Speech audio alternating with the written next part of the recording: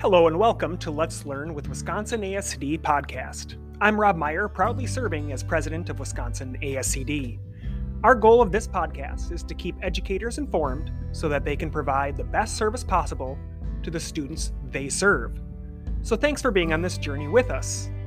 We have a great interview coming up, but before we get to that, I'd like to extend an invitation to the Wisconsin ASCD Annual Fall Conference. This year's event will be at the Wilderness Resort in the Wisconsin Dells. Our pre-conference is September 26th, where we'll be joined by author and educational leader Pete Hall for a workshop titled Leading for Resilience, Every Day a Little Bit Stronger. A social gathering will follow up this pre-conference workshop. Our conference lineup will then be on September 27th. This will include keynotes and breakout sessions. Our keynoters include Dr. Louise Cruz and Dr. Rainey Briggs. Visit Wisconsin ASCD at wascd.org for more information, and I look forward to seeing you there. I know you will find the planned sessions and the ability to network valuable. Now, for today's interview, we're joined by Robyn R. Jackson. She will be discussing her ASCD book, Stop Leading, Start Building. Turn your school into a success story with the people and resources you already have. Robyn is a national board-certified high school English teacher and an award-winning middle school administrator. She's also an internationally recognized consultant, passionate about building better schools. You'll learn more about how to follow Robyn's work during the interview. So let's get to it.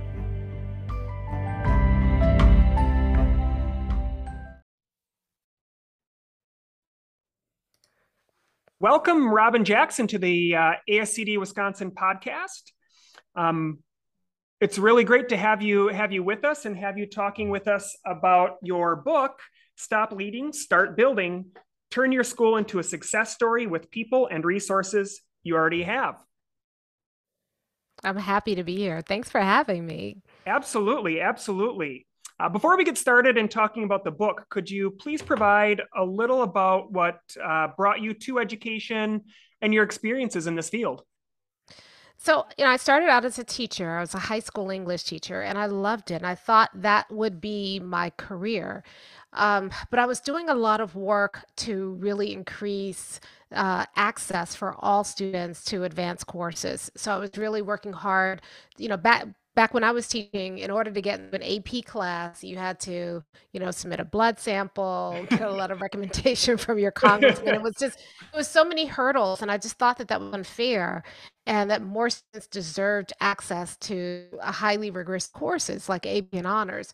So as a teacher, that's what I really advocated for. And I did it first in my own classroom. So I petitioned my principal to allow me to open up the gates, and he did, on the condition that my AP scores would not drop. And of course, everybody at the time who was doing it, their scores were dropping, and they thought fair price to pay to get access to more kids. But that was our deal. And I worked with the kids for the year. At the end of the year, we tripled the AP enrollment that year. That means triple the number of kids taking the AP test. And not only did our scores not drop, but they increased. And so that opened the gate for everybody. And so I was doing a lot of work advocating for that. And then no good deed punished. Because of that, I started getting scooted into administration. And so I was an administrator at a middle school for 3 years. And right before I was being offered a principalship, and I resigned on the spot because I had a book I wanted to write. And that book turned out to be Never Work Harder Than Your Student. For the last, since 2003, I've been working with Mind Steps, and our goal is to help schools turn themselves into success stories and to do it with the people and resources they already have. And this book, Stop Leading, Start Building, is really laying out how we figured out how to do that so that you can have 100% success for every single child in your school. And you can do it right now with the people you have, with the resources you have, and you can do it, you can get started on it and accomplish it in 3 years or less. So you kind of leaned into the premise of the book a little bit, Robyn. So again, the book is Stop Leading, Start Building. And the book starts with a pretty bold statement in the introduction. It caught me right away as I recently read the book. It starts. I'm just going to start bluntly. Okay, leadership is dead. There, I said it. So, what's the difference between leadership and buildership in a nutshell? Because that's really the book. You go through the how, right? But that's the Yeah. premise. Is there's a difference in leadership and buildership. So I started thinking about the difference between leadership and buildership because I was working with schools to talk to them about, listen, we need to be setting visions that are bolder, visions that include every child we serve. And I got all this pushback, and I was trying to figure out why was I getting this pushback. And I read an article by an economist in Harvard Business Review, and it was the first time I came across this idea of buildership. And he said, the best way I can explain is he said the difference between a boss and a leader is very clear. A boss says go, and a leader says let's go. And the problem with let's go is that you can only move as quickly as the people who are behind you. So the whole idea around being a leader is you're in front, everybody else is behind you. You are leading the way, and you can only move as fast as the people who are behind you. And what's happening over time, that idea around leadership has really kept us from being innovative. It's kept us from serving all kids. And so he said, bosses say go, leaders say let's go, builders say come.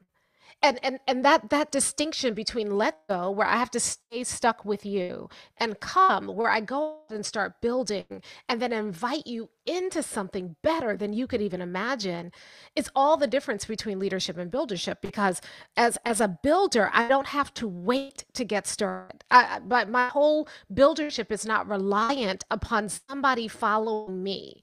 I go out, I start building. And if I'm building something that is useful and meaningful, I invite people to join me, and they choose to join me. I don't manipulate them. I don't, cajole them. I don't drag them to the goal. I'm inviting them into something better, and they get started, and then they become builders. And so now it's not just me. Now it's the people who are starting building with me, and then they invite people in. And before long, you have everybody building. And the thing that I've realized is that people don't tear down what they help build.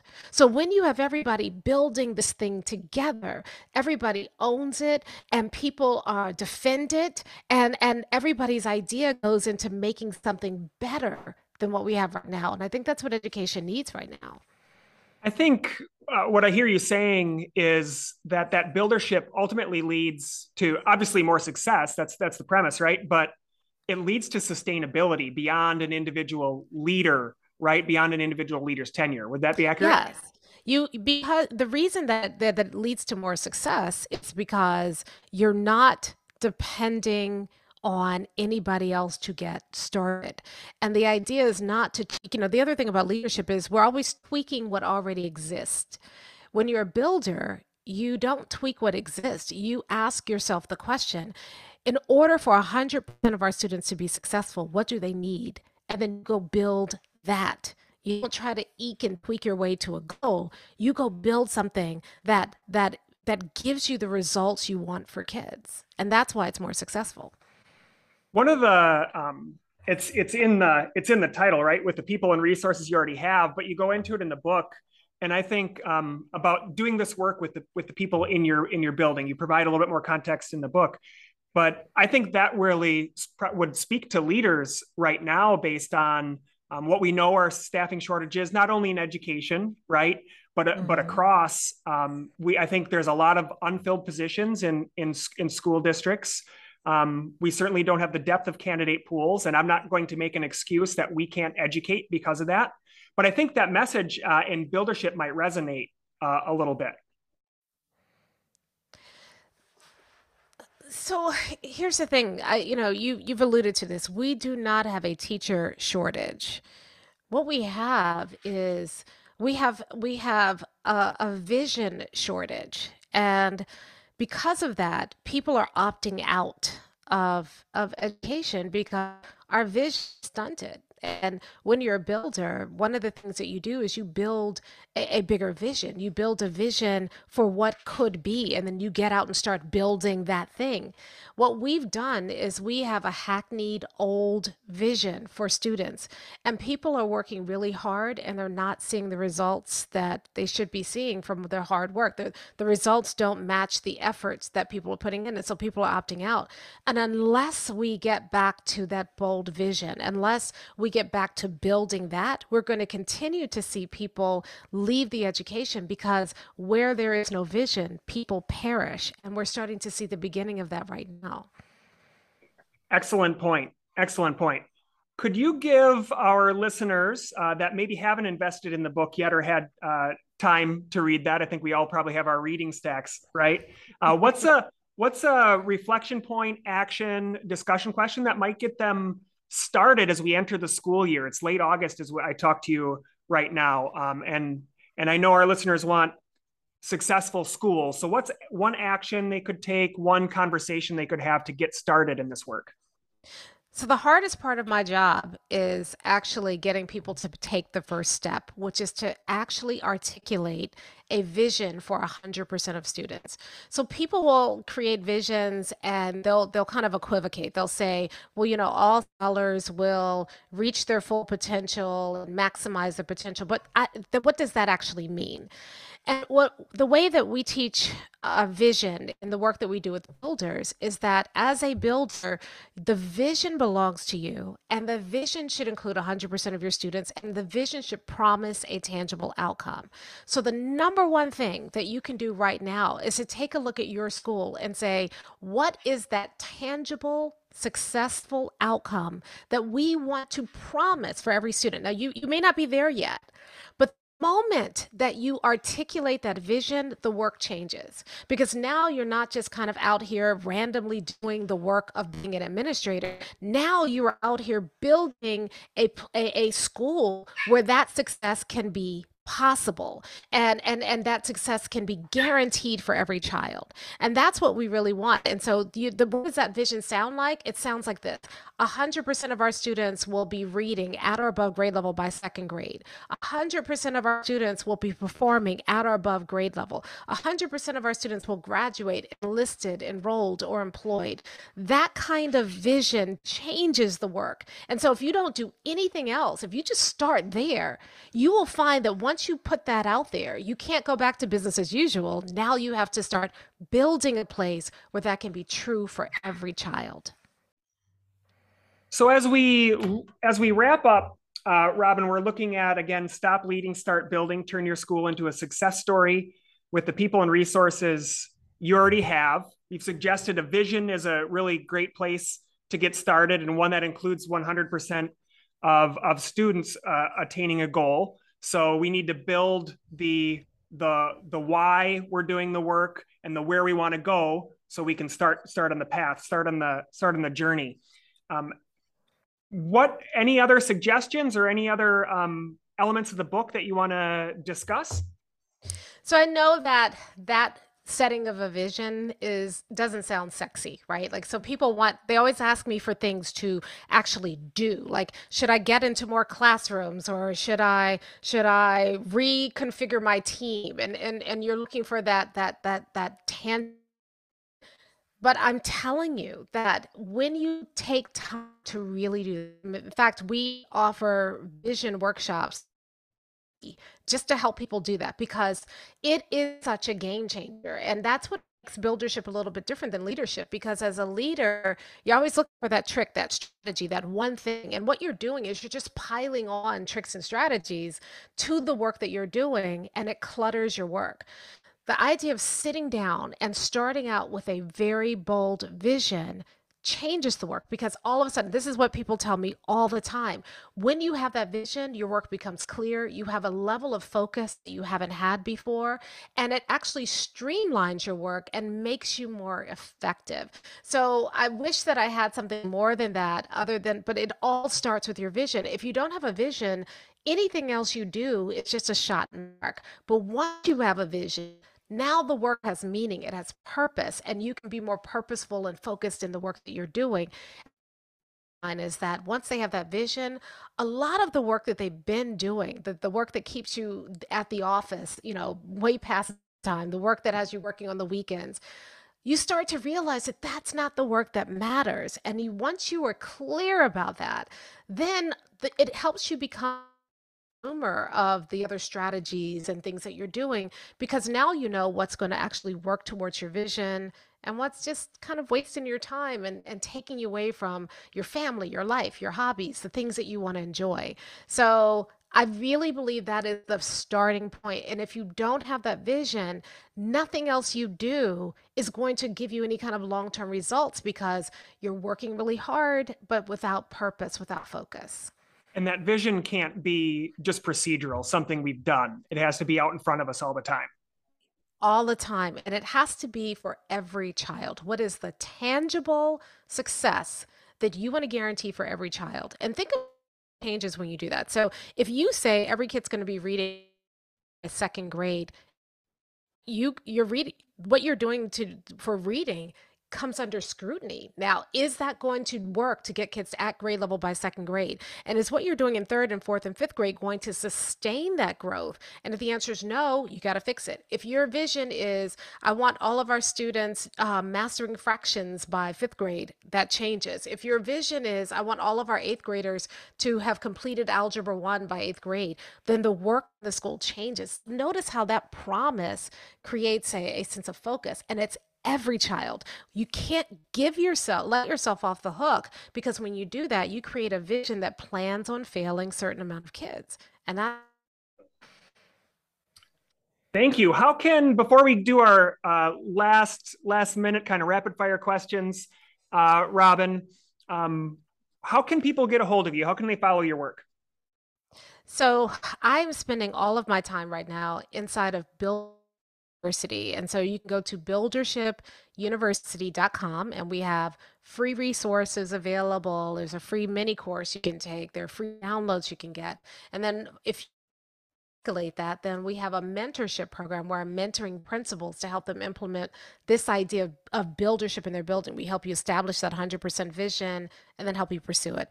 And the other place is I have a podcast called School Leadership Reimagined, and you can find that at schoolleadershipreimagined.com. Every week, it's just me. I'm teaching for about 20 or 30 minutes, and just it's free professional development around buildership. Thank you. So our end of podcast questions here. What was your favorite subject in school and why? We are talking about education after all. My favorite subject's always been English, and I was an English teacher, so that was a pretty easy one, English. I respect you very much, so I'll give you a pass on that one, although I feel the correct answer is always history as a former history teacher. So when you're not engaged in your work, what's your hobby, Robyn? What are you doing? I love to eat, so I garden, grow food to eat, and then I love to cook. So those are my big hobbies right now, gardening and cooking. Especially late in August. I'm sure your garden is wonderful. Oh, tomatoes everywhere. I love it. And lastly, and I think our most important end of podcast question, who is someone you would like to celebrate and why? I don't think we celebrate enough. So giving you a platform to celebrate someone. So I would love to celebrate the builders who are doing this work and who have set the goal of 100% success for their students. We have a group in Buildership University. They are incredible. They take this work. It's interesting because you do this work and you put it out there in the world and you know it will work. But when people take that work and actually make it happen, the growth that they're seeing, the success stories that they're seeing, the ways that they've put their own spin on it and made it work for their students, their teachers, is just so incredibly gratifying to watch. These people, they're quietly revolutionizing education. These are people who started out where their students may, 6, 10, 20% of their students on grade level. And within a matter of about 12 to 18 months, they've gone to 70, 80% of their students at grade level. And they've done it quietly without fanfare. And even though they're celebrating that, they're saying, but we still have another 20 70%. We aren't at 100% yet. They are determined to make sure that every child who enters their school leaves with some sort of tangible success. They're the heroes in education, as far as I'm concerned. Well, we appreciate that very much. Again, the book is Stop Leading, Start Building, Turn Your School into a Success Story with People and Resources you already have, available through ASCD, as well as wherever books are sold. Robyn Jackson, thank you very much for joining us today. And I look forward to continuing to see what you put out, visiting Buildership University, and seeing the results of the schools that you mentioned. Thank you so much for having me. It's always a pleasure to do something with ASCD. So thank you.